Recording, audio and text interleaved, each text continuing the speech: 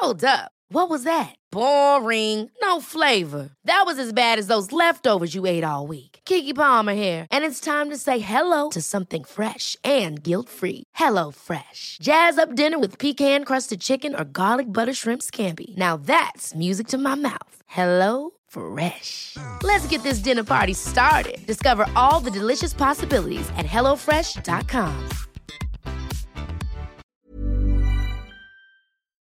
Hello.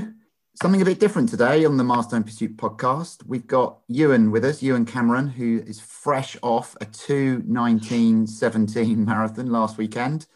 And I thought it'd be interesting to talk to Ewan a little bit about his performance on the day. I think there's a number of people who would be interested in that. But also beyond that, there's a few things that we wanted to talk about and share about Ewan as an athlete, and we're going to talk a little bit about his talent and get into talent versus hard work as an idea. Then we're going to talk a little bit about his mindset in 2020, coping with COVID and cancelled races, which I think would be interesting. And then the third element that we're going to talk about is how we work together as a coach and an athlete, because it's not necessarily what you might expect from a coach-athlete relationship, and it's potentially a bit more progressive and quite interesting. So I think those are the things that we're going to cover in the next X period of time, depending on how long we chat for, and we like a chat. So we'll see where this goes. So Ewan, firstly, you are now in Edinburgh, having raced in Goodwood last weekend whilst you were living still in London. You've just moved house. How does that all feel? Fresh off the marathon, but not fresh. No, not fresh at all. Pretty tired, but no, good. Yeah, it's been a pretty momentous week. But I'm sat surrounded by boxes, so yeah, could do with some more sleep. So there's a long pause for thought. It just check that I haven't fallen asleep. Have you? Yeah, good point. Have you run at all this week? I haven't. No, I'm gonna go out for a jog hopefully later with Emily, just to see the new local surroundings. That'd be nice. We're just on the seafront, so I might just, I don't know, something, just do 5 or 6K, just something gentle, just to see how the legs are. Yeah. And the brain and everything else, because it's, obviously what happens with the marathon normally, especially when you've had a big effort. So you ran 2:19, which is 3 minutes faster than you've ever run before. We get tired, it's a real stretch. Yeah. So your body's depleted, your legs are trashed, your brain's pretty zonked. Yeah, exactly. Certainly by the middle of the week, and then you've been packing boxes, so it's like that doesn't sound much like fun. Yeah, no, quite a lot of the time I'd be getting itchy legs by this stage after a marathon, but not this week. Time. I don't. Yeah. But I am itching to sort of get out and see the new local neighbourhood, so that'd be fun. Yeah, definitely got to plot some new routes and all exactly. That kind of stuff. Yeah. So 2:19:17. I wasn't there, but I know that the course was undulating. It was a bit windy, and also there's this bit of the race that's organised by Run Through, who do a really good job of organising races in a COVID secure way. But they stagger the starts, don't they? So and they have different races. They had a 5K, a 10K, a half marathon, and a 20 miler, and they sort of try and get them to finish roughly at the same time. So I think so. Yeah, and there's a couple of waves of the 10 as well. Yeah, so, that's right. I certainly wasn't without company, but it was annoyingly, it was none of that company was timed with people doing the similar pace. So so you're constantly overtaking people, basically. Yeah, there was one stretch on the back straight where I was pretty sort of struggling at that stage, and it was a windy bit. So I think I freaked out one guy by breathing down his neck and sort of sheltering behind him for about 30 seconds right, brilliant. before pushing on, but which was well needed. But otherwise, it was just me pottering around. Pottering. To put that in context, there was probably about 5 or 6 half marathon runners who were running at a quicker pace than you, and maybe a few 10K runners, but that was about it. Everybody else, all the distances you were running faster than. So you overtook everybody multiple times. Did anyone overtake you? Has anyone come No. past you? Right. So you had no one to really latch on to, even a half marathoner running a 66 or a 65. No, I saw the half marathon at the lead guys at the sharp end. I saw them start, but didn't latch onto them. And then one of our own, Joe, I saw him 30 sort of meters ahead, constantly checking his watch. I keep trying to tell him not to do that, but he was. But then he disappeared down the finishers funnel, so that was a bit gutting because I was thinking, brilliant! I'll get a ride for a lap, a bit of encouragement. But he was finishing. He was done. Actually, I saw him this morning, and he said he dipped under 71 in the end. Did he? Brilliant. Yeah, 70. What was okay? Yeah, because he must have had a problem with his chip. Because I don't know what. Did they sort that? Yeah. Yeah, I don't know. Good stuff. Don't know what the issue there was. So that was the race. I think it's really worth going back in time a little bit to talk about you as an athlete. And I think, you've recorded other podcasts where you've talked about your progression, but just for those who are not aware of this, we'll go backwards. So you ran 2:19 last week. Your previous marathon was a year ago in Valencia where you ran 2:22. Prior to that, so this is 2019 now. Let's just try and check in because the world's so mental. It's hard to know where we are. So that was December 2019. In April 2019, you ran London 2:25. The previous December, you'd ran Valencia in 2:28. Yeah. And then so now we're 2018. And in 2018 at London, which was the really hot one, you ran 2:35. That's right. Yeah. And then 2:50 in Berlin. Yeah. So 2:50 in Berlin, but you were injured in the run up to that and had to take a bit of time out, didn't you? So that. Yeah. And then prior to that, so this is 2017 now, you'd run a 3:27, something like that. And there was a 2:58 in between Berlin and Edinburgh. So that was San Sebastian. Yeah, that's right. So you came to the Master in Pursuit and came to me as a coach in 2017. And we started working together at that point. And after you'd done the 2:58. Yeah, that's right. Yeah. And the brief was, I don't really know what I'm doing with the marathon. Can you give me some help? Yeah. I think that was it. Yeah. And I thought I could get a bit quicker. I think I was aiming for 2:45. I think that's it. I just thought, maybe I could get to that. And I remember you kind of looking a little skeptical at me, going, maybe. At that point, that would be because 2:58 to 2:45 is a big jump. Yeah. And it proved to be a big jump, but maybe without that injury going into Berlin, it could have been possible. But no, you're right. I'm not. I'm just teasing it. Yeah, at the time, it did feel like a big stretch. It was a big stretch. So yeah. Yeah, it is, and also part of that job that I'm doing there is managing expectation. I'm not going to say at that point you are going to be able to run 2:45. However, as that training block went on, I remember looking at what you were doing and thinking, okay, there's a bit more in this guy than I would previously have imagined for someone who's run a 3:27 and a 2:58. And you were definitely in shape pre that injury to run under 2:45. So the 2:50 in terms of that progression is a little misleading because actually you were probably in low 2:40s shape at that point.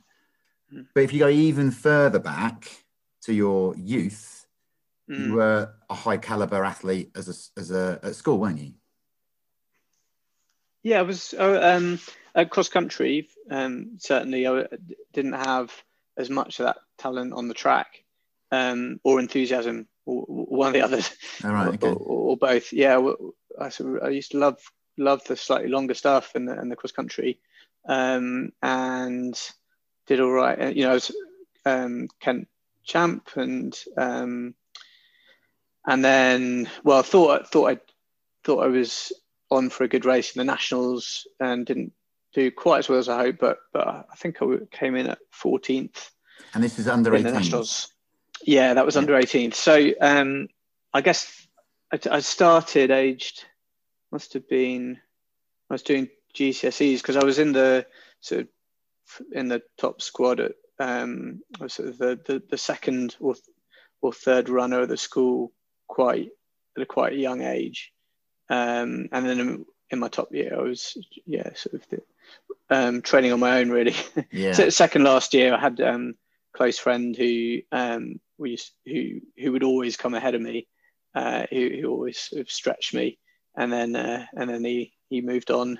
He left, moved on to uni, and then got Kent champs, ran that nationals, and then took a bit of a break from for 20 years.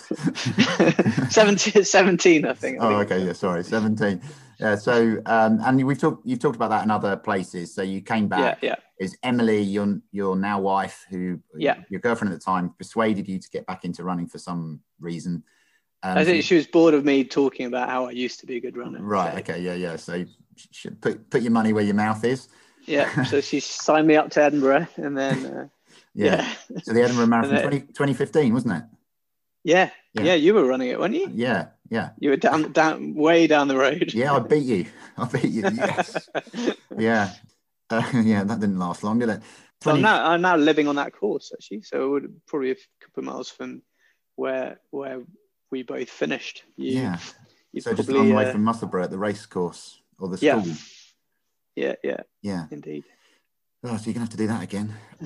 We'll worry about that a bit later. So I think the interesting thing that we're into there is about, obviously you carry some talent, right? So there's a lot of people will say that the best runners, the best athletes are genetically gifted, as in they have something in their physiology you are provided with that enables you to be a better runner than others. And you knew that because you were good at school. Not everybody does. There are plenty of people who may well be as physiologically gifted as you that never discover it. But my parents never discovered it, right? In that I don't come from a family of, I come from parents who seem to have a lot of energy, but they're not sporty in any way, and haven't been. So there's got to be many others out there in a similar situation, right? Yeah, definitely. And it's just about trying to find it. But I think what I think is really interesting is that old sort of analogy, or that old thought of, well, hard work is still more important than talent, and hard work trumps talent, especially if talent doesn't work hard, and all those types of cliches. And I look at it slightly differently, in that talent is obviously something in running. It comes down to what you're gifted physiologically and how you're gifted and what you're given. But you still need to apply effort, and when you apply effort, you become skilled, and that's effectively the sort of journey you go on. That the talent plus the effort creates skill, and that's true of any sport. So if you in ball sport, if you've got good hand-eye coordination and you apply yourself in training, you will develop skills that make you different and unique and capable of competing. And I think it's the same in running. But once you've got that skill, you still need to apply effort, because that's when you start to go and actually achieve stuff. And I think that's what you've done. So I think if you look back, you go, okay, so you were clearly talented. You were talented from a young age. You did nothing for 17 years. You didn't apply your effort at all, and your skill level dropped. You came back and you steadily put in more effort, and you steadily increased your skills to the point where now you're highly skilled and you're putting in effort at this point, and now you're achieving stuff. You're getting to be, an elite runner, 2:19, because you've developed your skills and you've put the effort in. I think so. And I guess circumstance plays a big part in it as well. Just what else you've got going on in life, where you can afford the time and the space to do it. So I think those things coming together, I guess, is a healthy mix. Yeah, but I think that's right. And obviously we have to have an availability to train and a capability of recovery and all those kind of stuff and life is a big factor in that. And whoever I coach and whoever you coach, we have that conversation, what can you afford to do, both in terms of the training effort and how you're going to recover, how stressful is your life, how busy is your life is really critical. But I think where I think is really interesting is it's almost like up until this training cycle, we were still putting the effort in to develop the skill. Even when you ran 2:22 in Valencia, the volumes you were running were still not massive compared to people of the same standard. But now this block you upped it quite a lot in terms of the volume and the effort over a longer period of time. And that's the effort on top of the skill that's coming through. And it's sort of that development over a few blocks it's not just as straightforward as I think some people imagine it, which is, right, in this marathon block, I'm going to do exactly the same as I did in the last marathon block, but I'm just going to run faster, or I'm going to run longer. It's more considered than that. Yeah, and it's felt like definitely every year, but probably every block, I'm doing something different or in addition that either I didn't do before or couldn't do before. So I feel like that's been hugely helpful. Partly because I think that the body just responds well to some change, right? Yeah, you can imagine that just do the thing that you did before because you think that got you where it got you, and assume that will always be thus. I think you'd plateau. So I think I agree. I think that we've been sort of building some foundations, and then the results have sort of come from that. Yeah, and I think that's right. So I think the interesting thing for me, having watching your progression, is I've never thought this is the limit. Even at 2:22, the way that you trained for that and the way that you ran for that, I've never thought that's the end. And I still don't now. And I'm sure you don't either. That run 2:19, you ran really well. It's an even split. It was difficult circumstances. You've trained brilliantly. You've taken it to a new level. There's still more to come because we're still on that progression. Yeah, you've always thought that. I've kind of intellectually thought that, but have struggled to believe it. That's always been a part of the conversation between us, right? Each where it's you explicitly telling me I should believe it, or like nudging me towards believing it. Yeah. Well, and I can't make you believe in yourself, and I can't make you believe that things are capable. And also because it becomes daunting, doesn't it? So the paces you're running. I was saying this to some people last night. So I've run a 2:30 marathon, and you've run a 2:19. Now on paper, that's 11 minutes difference. I mean, we know that's quite a lot, but on paper doesn't seem a huge amount. But the reality is you were running at a pace that when I'm in 2:30 marathon shape, you were running at sort of my 5K pace, maybe a little bit slower than my 5K pace. And that is just incomprehensible that you can do 8 of those in the course of a marathon. And that's the thing I think that makes it challenging at your level, is to consider improvement. Is like, this is the pace I'm running at is ridiculously fast as for you to feel it. And that's why it can be quite daunting. Particularly when your recent memory is, because I can still remember starting out running again where 4 minute per K pace was daunting. So it's there is definitely a bit of a fear factor there, and particularly when I don't have raw pace that some runners have. So the pace between my 5K pace and my marathon pace isn't that much. So yeah, it does. Within each marathon block, there's definitely that daunting fear factor thing where you're always kind of going, well, how am I going to do that? and then as things start to click and closer to the time, you start to see little green shoots that suggest it might be possible. But it's still always a leap. It feels like a leap. It's a normalization process, isn't it? So you're in it, and if you look at it on paper, and if you're not quite in that shape, you're going, oh my God, that looks really daunting. But as soon as you start doing it, it starts to feel normal. And also it depends on who you train with. So you're doing quite a lot of training with Paul Martelletti this time, who most people know, but he's a 2:17-ish marathon runner. He's run 2:16 before, and he's always in good shape. And he's a perfect training partner for someone like you, because he likes working with other people too. And you find yourself holding that pace because you're holding that pace with somebody else. It makes it feel a little easier. Yeah, definitely.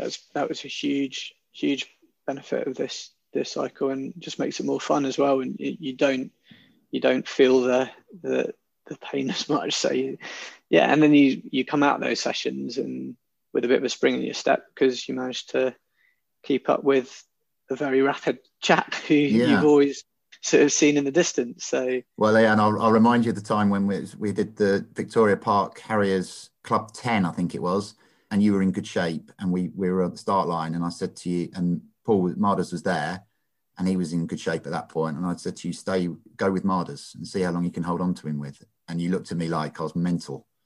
That was on the start line, wasn't it? Yeah, I know. Yeah, I just threw it to you at that moment. Yeah, and so it proved you held on to him for ages, and then he dropped you right at the end. But, yeah, fair enough. Yeah, that was. But it's a mentality, isn't it? It's about progression and pushing yourself, and trying not to limit yourself and put yourself into a box of this is the kind of runner I am and this is where I am in the pecking order. Because if you were going to reach your potential, with someone like you who clearly had loads of talent, it was a lot of it. It's about releasing that potential and getting you to understand the scale of it. Yeah. Well, that race, the one that you just mentioned, was an interesting one, because that was, I think with marathons is a little different in that by the time you get to the start line, you're not completely rolling the dice, right? You are making a leap, but you're not pulling a total maverick move unless unless you're I've heard the Japanese race in that way, that they do roll the dice even in marathons, but a lot of the way our culture trains, you're a little bit more measured than that. That race was a roll of the dice at the time, and I think people need to do that every now and again just to see what's possible, and just to kind of probe those edges, to kind of go, hang on, have I just not realised what I could do? Oh, it's about risk and reward, isn't it? So in the marathon, you're not going to roll the dice because the risk is you blow up completely, have a miserable experience, overdo it, get injured, all those horrible things. And obviously you've trained for months for it. Whereas a 10-mile race, a half marathon, a 5K, 10K, whatever it is, you can do them whenever you want. And just, then some of them present opportunities just to give it a crack, see what you can do. Yeah. Why not? There's not much downside. No. Yeah, there's definitely a kind of belief thread that runs through it all, isn't it? It's still got to be grounded in some sort of sense of reality, but every now and again it's got to be prodded and challenged and pushed a bit. Appropriately so. Yeah. Like I say, if when you came to me and said at 2:58 I want to run 2:45, and I was like, okay, well, let's see how you get on. If at that point I'd have said to you, right, no, you're going to run 2:30, you'd have gone, what? What's this guy talking about? And we've taken it step by step, and it's still a relatively short period of time. That's the other thing to remind yourself of. It's 3.5 years. You've gone from 2:58 to 2:19. It's not a lot of time, and you've been lucky. Stroke managed yourself really well through that. So there's been no injury apart from the Berlin one, but since then you've had nothing. That's really helped the speed of that progression. Let's talk a little bit about your mindset through 2020, because it's obviously been really tough for everybody in loads of different ways. And in the context of running, we've all faced cancelled races. So I remember you saying there was I can't remember what it was. It was a Strava post, I think you said, that you've trained for more marathons this year than you've ever run. Yeah, definitely. Something like that? No, I think, trained and entered. That's right, yeah. I must have entered about 8 or 9 this year. I even got sent a medal by one that I hadn't run. Really? Yeah, Milton Keynes. I think the Milton Keynes one, they were dishing out medals for virtual marathons without checking it as to whether you'd bother to run it or not. So, thanks. Yeah. So kind of naive how it was at the beginning of the year, but when we saw London was looking like it was going to get cancelled, then a lot of people started shopping around for plan Bs and plan Cs, and I think I had a few plan Bs and plan Cs that then got steamrolled, and then obviously there was another autumn wave of things I'd signed up for, and there was actually higher hopes of one that was being set up in a kind of COVID secure way, where they tried to get quite a lot of sort of championship that's the Wrexham one. That's it. Yeah, and that was looking that was one that I think I was properly targeting, because it felt like it was nicely timed with the shape I was in, and it felt possible, and I thought it'd be quite a quick one I wanted to run. Ironically, really wanted to run in a pack or run with others. Yeah. Which didn't happen. But and then there was another COVID secure one at Eton Dorney that I had in that got canned as well. So I mean, we've all faced this unless you were running London or Valencia last weekend. Tis the lay of the land. That's how it is. So, but there's a further part to all of this, isn't there? Which is that you and Emily both had COVID in April. It might have been March actually. Yeah, it was pretty early on. Yeah. I can't remember when it was. And Emily had it in quite a bad way, didn't she? Yes. Yeah. I just had fatigue, like fever, like one night of fever, and fatigue for a couple of weeks, which I stupidly ran through. Don't do that, people. Give yourself a break. And Emily was, she was just in bed all day for three and a bit weeks off work. Yeah. But we never made it into a hospital to check, because at that time everyone was doing everything they could to make sure that wasn't necessary. But it was still early enough where the tests were in a really bad way, so we just couldn't get hold of one. So we were just checking breathing and making sure there was no issues. And I nerdly had an oximeter? Right, oximeter. Yeah. So that was quite useful, because once the GP found out we had that, she was like, what have you got one of those for? I think it was some kind of science running thing I was interested in. But once she figured out that we had one of those, she'd just check in just to make sure that was reading right, which meant that we didn't have to go in, and then eventually got through that. Is she all right now? Is she back to full kind of aerobic strength? Yeah, it dragged a bit. So she's been doing a lot of cycling this year, but it seems that the last few months that she's been fine. Cool. But there's a stretch where you can't figure out whether it's just your head playing games with you or it's actually a thing. Because I suffered a little bit from that. I really didn't think I had any follow-up symptoms, but you just read all these horrible reports about people's lungs and all this kind of stuff. And if you get a lot from running and it's become part of your life and even part of how you see yourself, then there's this kind of fear factor kicking in about, oh God, is that going to really affect me? And what if that's affecting my lungs and all that kind of stuff? I mean, I would say it took you most of the summer to kind of get over that, not just the COVID and the building back up from being ill. And you weren't terribly ill, but it was enough to set you back. But more importantly, it was the confidence, wasn't it? It was the confidence your body was actually okay. It took you a while to get over that. Yeah, even when I was training relatively solidly, it's that, and I guess it was run up to my 40th birthday as well. So that's right. Double whammy of like, where everyone's telling you, it's downhill from here. Well, thanks for that. you know what I mean. You do hear a lot of people talking about that as a kind of, you of all people know that's not the case. Yeah. But that it's the backdrop of that chat plus that fear. It sort of can play a few tricks on your head. Yeah, and that's totally understandable. And with no benchmarks as well, so you didn't have the opportunity to even do like a local 5K or any of that sort of stuff because there wasn't anything going on. So you couldn't actually set yourself a reassuring benchmark.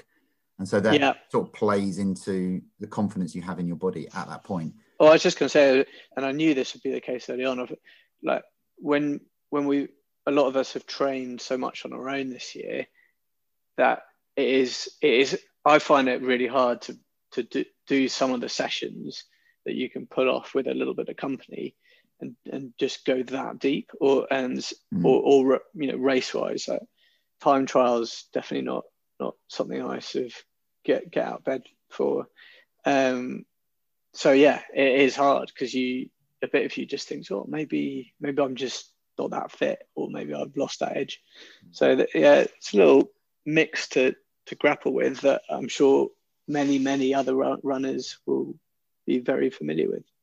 Yeah, I think that's right. And I think, the journey you went on in 2020 was unique, just like everybody's has been. It's been very different, and everybody's experiences of COVID and lockdown has been very different. Their experience of being fit through lockdown is very different.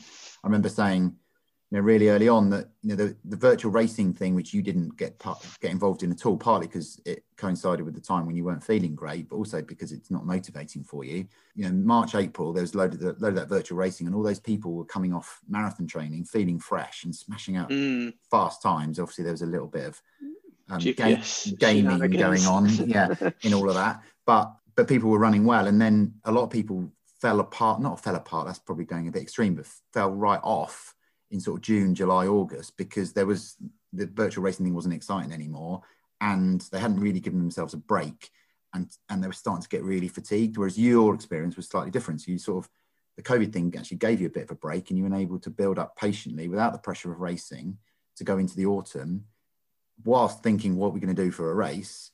It enabled you to actually kind of do it step by step, and it worked quite well, I think. And I probably thought that at the time, but obviously you were a bit more kind of, I don't know how I feel. I don't know where this is going and what we're going to do.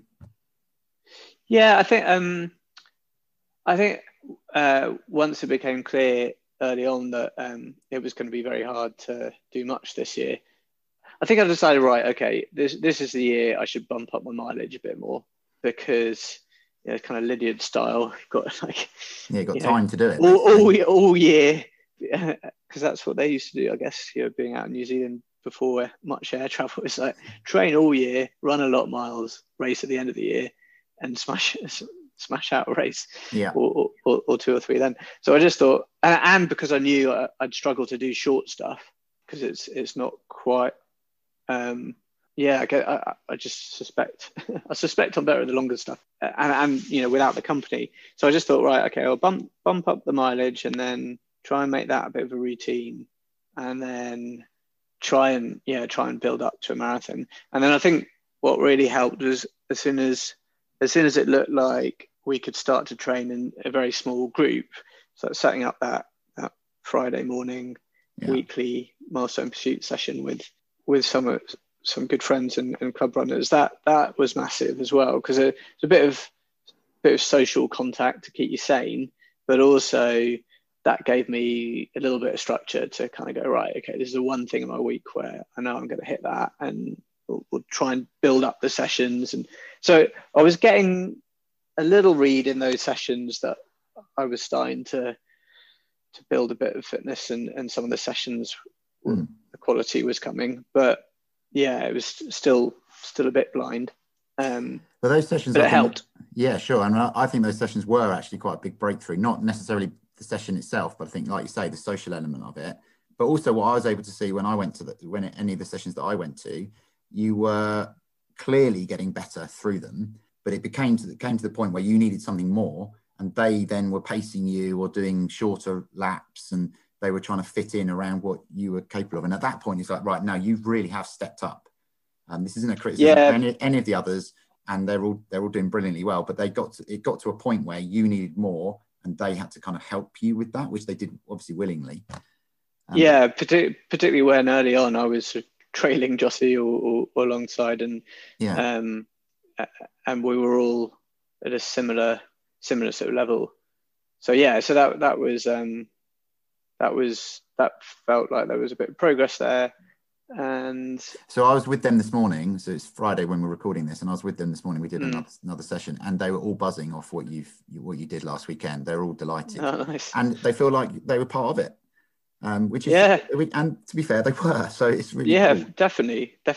That was a big part of the training, and there was other bits of experimentation that I decided to give it a go, because why not this year?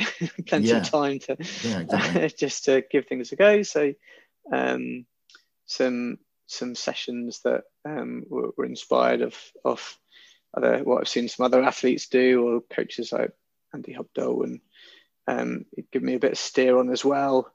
So those things seemed to work.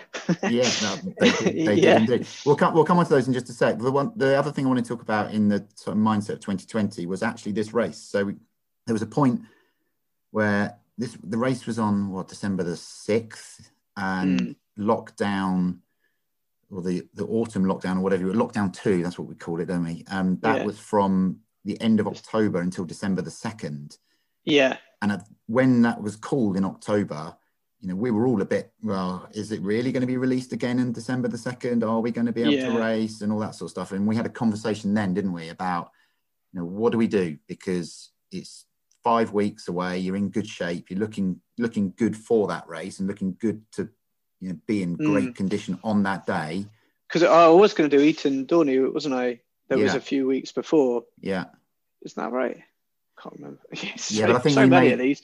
Yeah. And then that got canned. Once that got, but you're right. About 6 weeks out,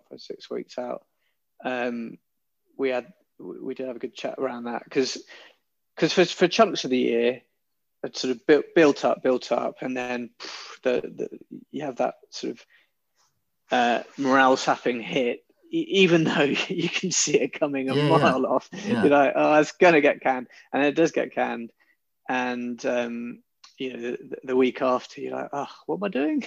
Why am I doing this? Especially when the sessions are really hard, as they are at that point. Yeah, exactly. And you're starting to do these long sessions. Like there was a few of them where I was doing doubles and big sessions in the morning and big in the evening. Every now and again. And even at the best of times, you ask yourself in those sessions, why am I doing this? When it's getting a bit hard and you're going a bit deep. So, and with this backdrop, it was even harder. But I think by that time we sort of got a bit more, just developed a bit more of a thick skin about it. It was like, well, might as well just give it a go. Why not? It might get cancelled. It might not. Like, it doesn't matter. I remember in that call that, we were talking about it and going, well, what are we going to do? And I'll be honest with you now, I was thinking at that point, there's no way this race is going to be on. Now, I was thinking, I think lockdown's going to go into January. I can't believe they're going to release it just before Christmas. I can't, for me, all the data was going in the wrong direction, all that sort of stuff. And I remember really distinctly, like, having a moment in that call and thinking, what is the best thing that I can say right now? And I just thought, do you know what? Carry on. Because you just don't know. You don't know. You're in great shape, and something else might come along. And even if you don't race, go through the training block as if there is a race, and you'll be stronger for the next training block. It'd have been almost too easy for us to go, do you know what? Let's just bin this off. It's not worth it. It's the race itself isn't going to be much fun either. It's 11 laps of a motor racing track in early December. Like, that really, is true. That is true. Really, can we get up for this? But I suppose there was one sort of shining light on it, which was the idea of trying to run a time that's going to be fast enough for you to gain entry into the Olympic qualifying trial race. And at that point, we knew that race was going to be happening, but we didn't know what the qualifying criteria were going to be for that race. Yeah, that's true. That became a carrot that really helped with the motivation later on in that block. Yeah, I think because we were talking about it when I remember we were jogging. We were just jogging back to the tube after a session, and I think you mentioned that. I think we missed our turn because suddenly my brain was kind of kicking in to gear, going, "Ooh, that's interesting." I mean, it's totally stretch goal and may not be possible, and who knows? But suddenly, there's a little moment of intrigue where you're like, this is. Yeah, I'm a bit curious about this. That's worth exploring. So that definitely helped. But then the interesting about that, so again, the year changing and trying to stay focused on the task, is that at that point we didn't know what the qualified criteria would be. We didn't know how big the race would be. We knew nothing. We just knew there would be an Olympic qualifying trial race in March, and we thought reasonably it could be quite big. If they do it properly and try and get loads of people, make it a really inclusive event, it could be really good, manage social distancing, all that sort of stuff. But then we started to get signals that actually they're going to keep it small, buy a secure bubble. And thought, okay, so what's that number going to be to get in? At that time, obviously, hardly anyone's raced all year. Last year, your ranking was 41 in the UK. So you're not in the top 25, top 30, but you're not far off. but my half time wouldn't be and wasn't the pace that some of these younger whippersnappers have, have nailed. They're going to step up, so that potentially the field gets even bigger.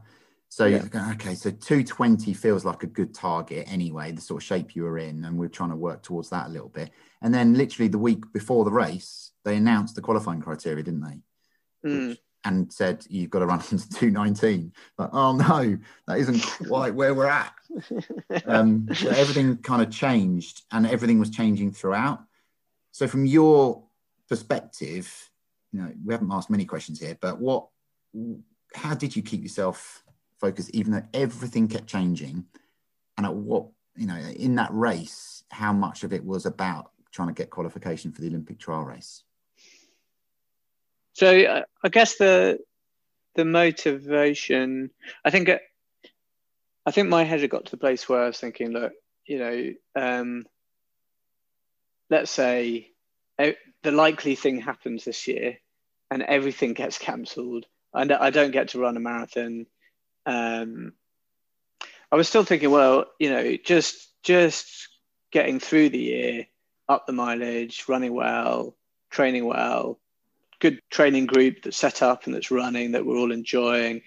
I just thought, well, worst case, I get to mid-December and I'd sort of promised myself a taper. I was like, I need a taper. I've been training hard since Christmas. A lot of that marathon type training, so, you know, fairly heavy.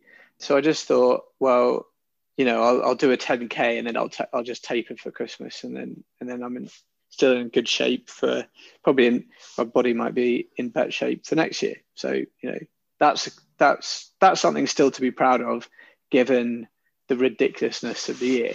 So that was definitely some thinking, and then obviously when it started to look like the race might happen, and there was the extra carrot of the qualifier and a few people involved in the qualifier, they were just giving me a bit of encouragement to say, you know, just see what you can do, just try and get the time or try and get close to it, because you could get on the reserve list, you could get on the bench for that, and who knows, you could get in.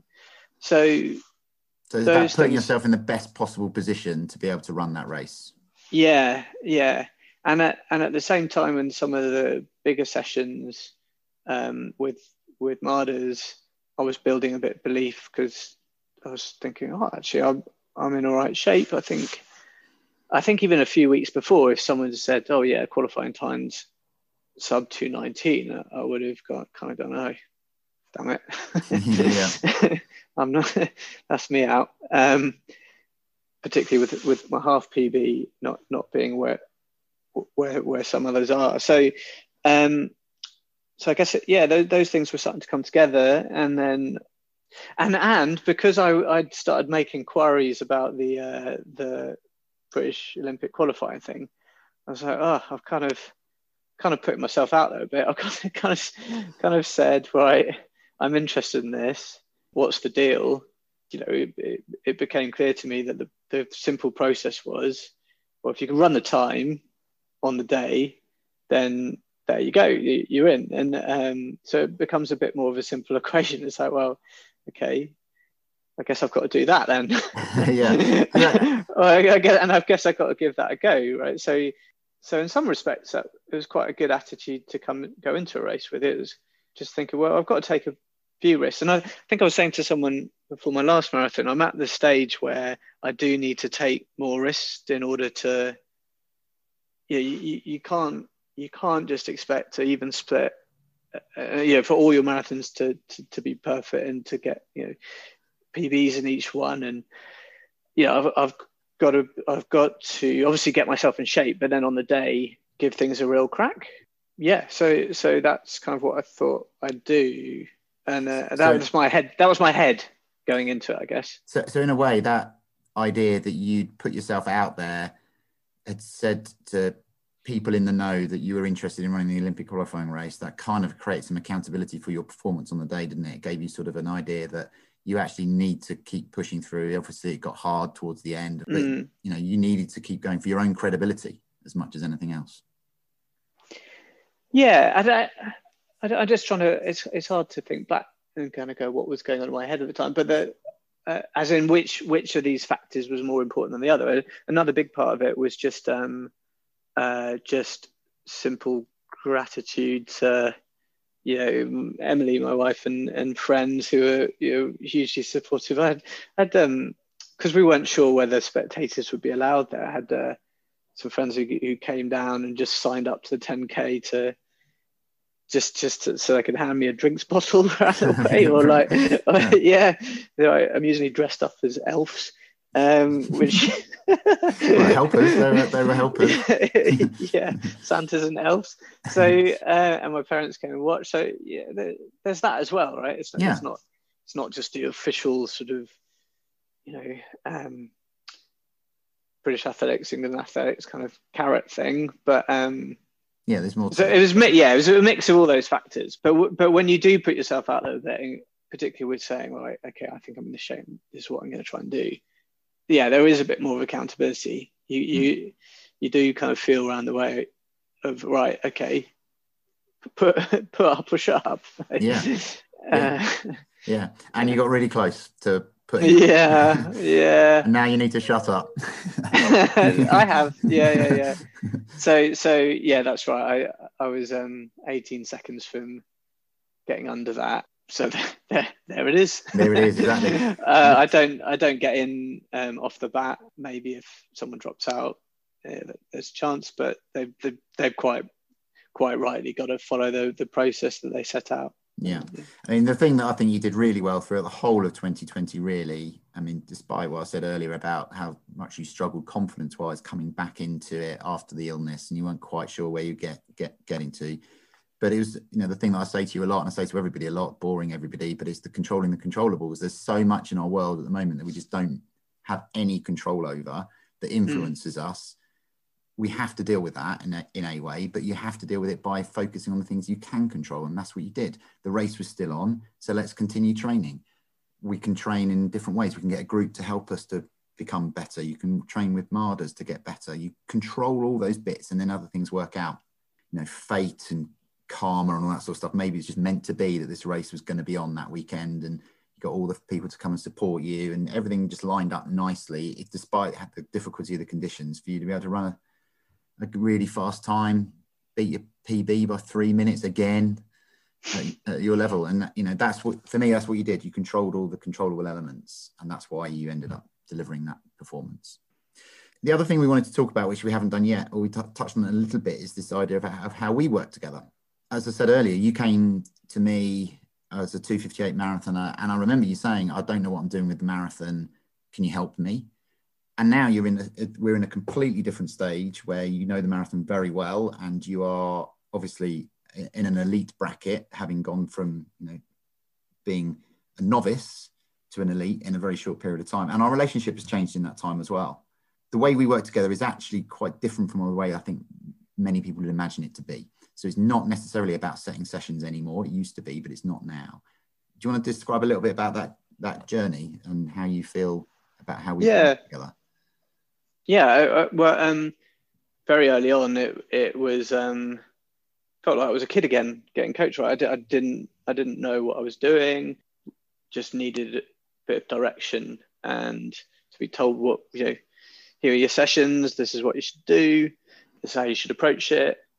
I'd say a lot of traditional coaching relationships that definitely start in that place, and it was hugely helpful at the time.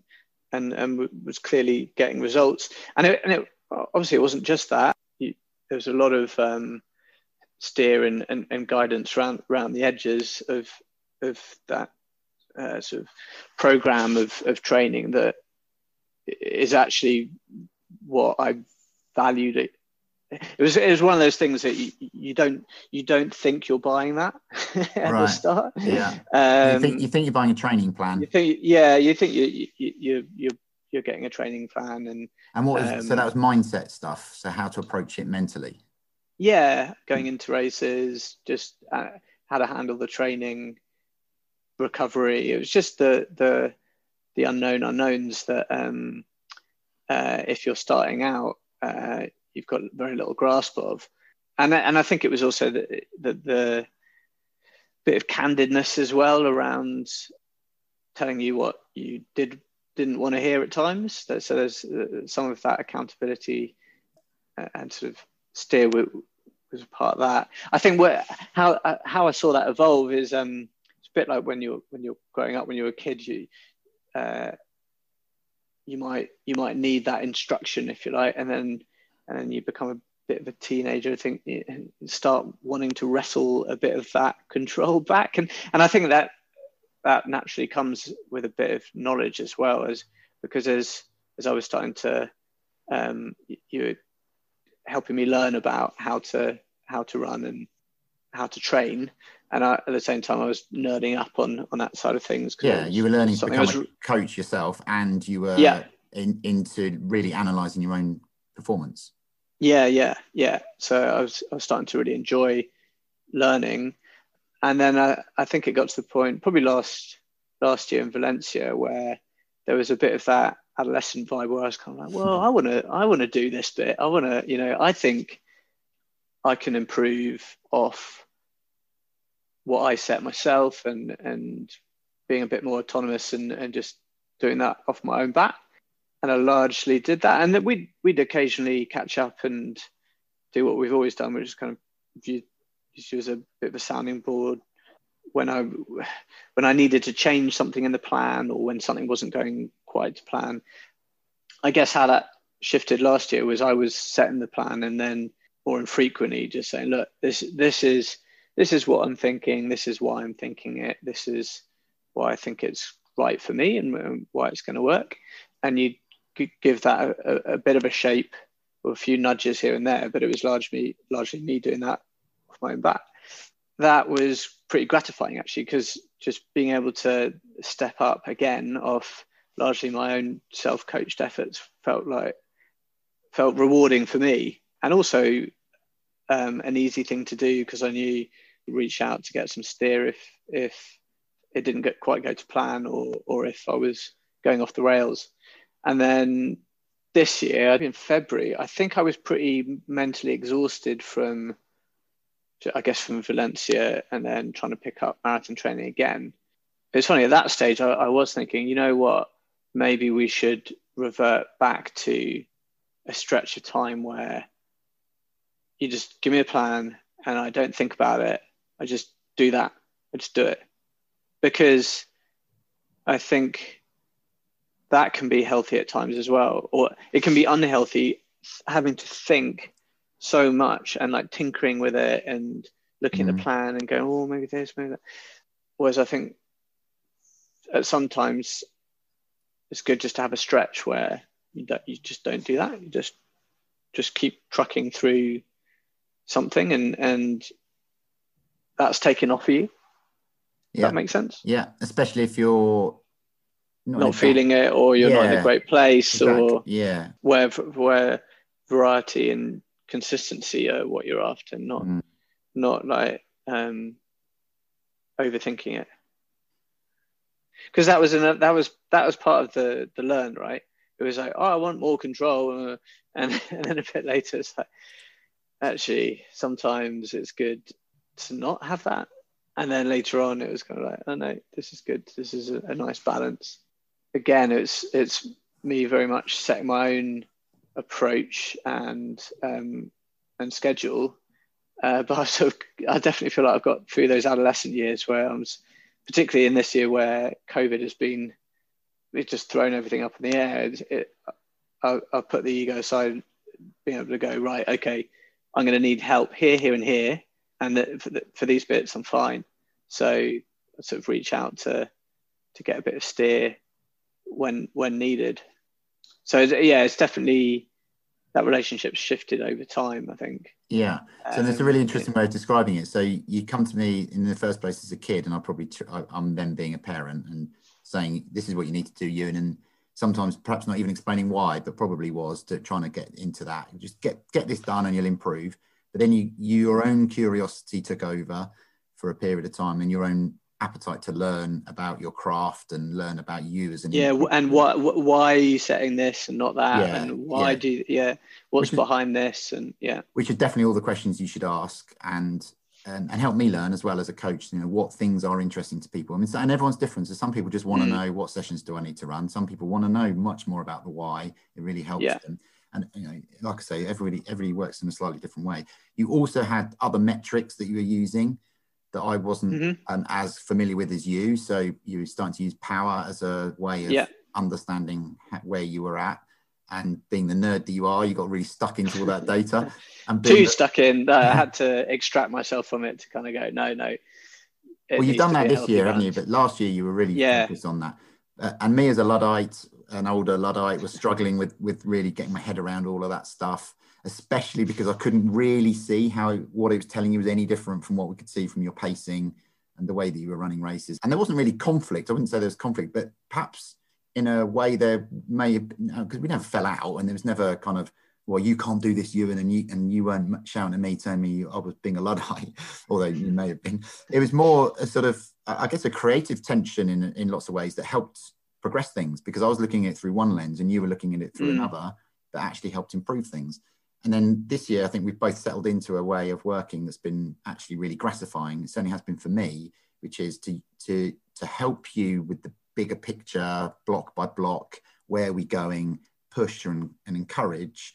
Whereas you've had full control over the sessions. So you've been setting what you've been doing and knowing what you wanted to do and what you wanted to achieve from one day to the next.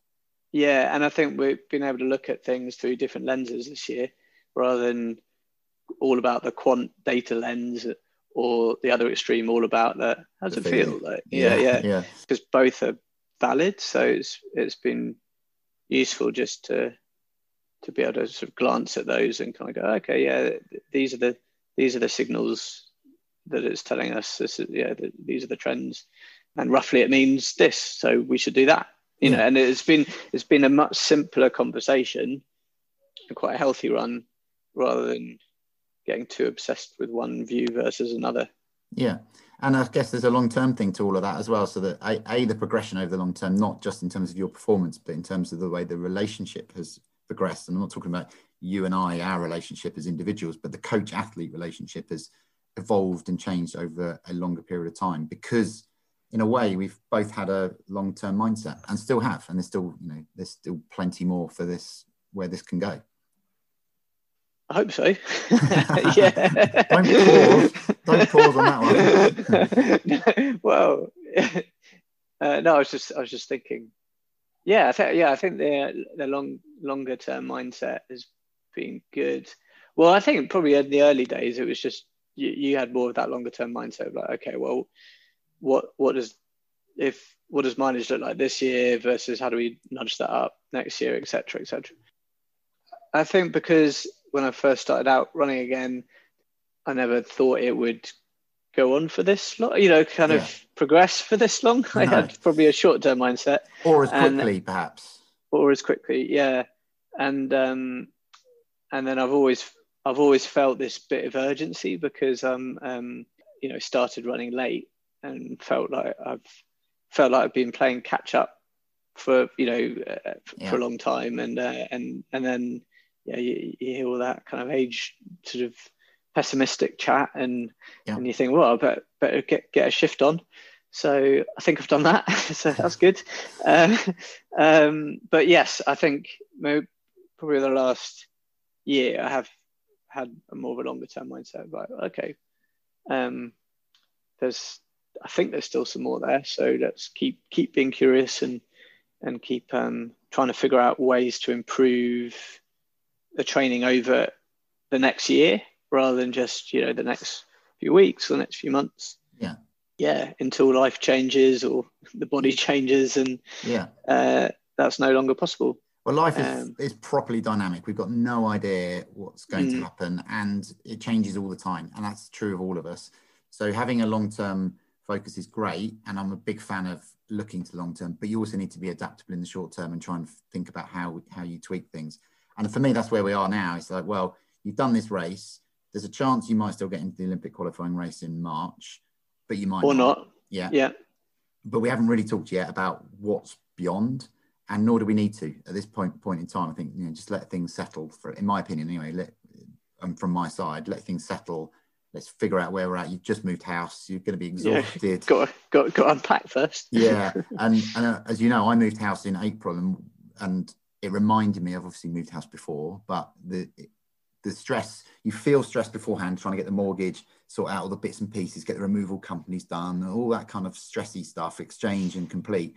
But actually, you forget, because that bit's so stressful, that you've got all these boxes to sort out. You got to. Don't tell me that. This is. No, I'm warning you. that you sound like the parents with the older kid who's like, oh, if you think that phase is bad. It is a bit like that. But it's the next 2 or 3 weeks you're going to be unpacking boxes, and then in about a month you're going to go, why do we put that there? Shouldn't that go over there? And what furniture do we need? So it goes on for a lot longer than you think. It doesn't, obviously, It's not as stressful and highly tuned stressful, but it's a big deal. And you've just done a big race and you've done a big training block. So there's no need to start thinking about too much. Yeah. Just yet, I don't think. So let's chill and just enjoy some running when you can and get out. Yeah. It'll be fun to enjoy new routes, and this is a challenge of COVID living in London. After a while, I'm done with this route. Yeah, on a bit of variation, so that'd be exciting. Even though it'd be a little chillier up here, but and darker. Looking forward to it. Yeah. What time? What time to get light in the mornings? I don't know. You've only been there one night. You've only This morning it was, I don't know, about 8. I'll let you know in a week where I've figured out a pattern. Yeah, cool. Okay, brilliant. I think we'll leave it there. Good work. Well done on the race. Well done on the move. Thank you for taking the time to talk this through and share it with everybody. That's the key thing. As I said at the very beginning, I thought there's some things in there and things in the way that you've developed as an athlete that are interesting for many people. And even, like I said earlier, the Friday morning group have been buzzing about it. I was with Victoria Park Harriers last night, and people were just wanting to talk to me about, what you've done and how you performed and all that kind of stuff. So there's a real sense of you've achieved something great, and people would want to hear how and all the mystery behind. Yeah, and the club and that group and friends and family being a massive part of that. Over the years, just feel huge gratitude to just having that behind me, and it's been hugely motivating. So much gratitude that you've done your 2:19 and you're going to bugger off up to Scotland. I knew I'd get shit with this. It's not my fault we timed it. But yeah, fair enough. Right.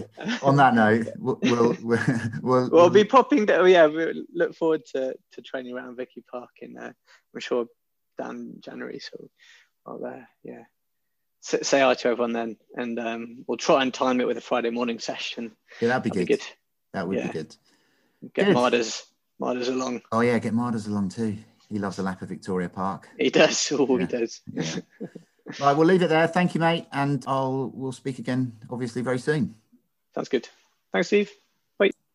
So there we have it. A good chat with Ewan, and a good chat where we talked about the role of talent versus hard work and how you can put the effort in to build up your skills that build off your talent that then turns into performance and achievement later on. We also talked about mindset through 2020, where he really adopted a control the controllables approach to a very difficult year. And then we finished off by talking about how we work together, how the coach-athlete relationship changes and evolves over time. I hope that was interesting to you. It was certainly interesting to me and fun to do. It's always been fun to work with Ewan, and it's fun to see people running fast. So talking of that, the next podcast session will be about running fast. So I hope you listen to that. I hope you enjoy it. If you enjoyed this one, then please feel free to share, review, comment, subscribe, like. What else? Is there anything else? I'm not sure. But thanks for listening. Thanks for sticking with us, and we'll speak to you again soon. Ever catch yourself eating the same flavorless dinner 3 days in a row? Dreaming of something better? Well, HelloFresh is your guilt-free dream come true, baby. It's me, Keke Palmer. Let's wake up those taste buds with hot, juicy pecan-crusted chicken or garlic butter shrimp scampi. Hello Fresh. Stop dreaming of all the delicious possibilities and dig in at HelloFresh.com. Let's get this dinner party started.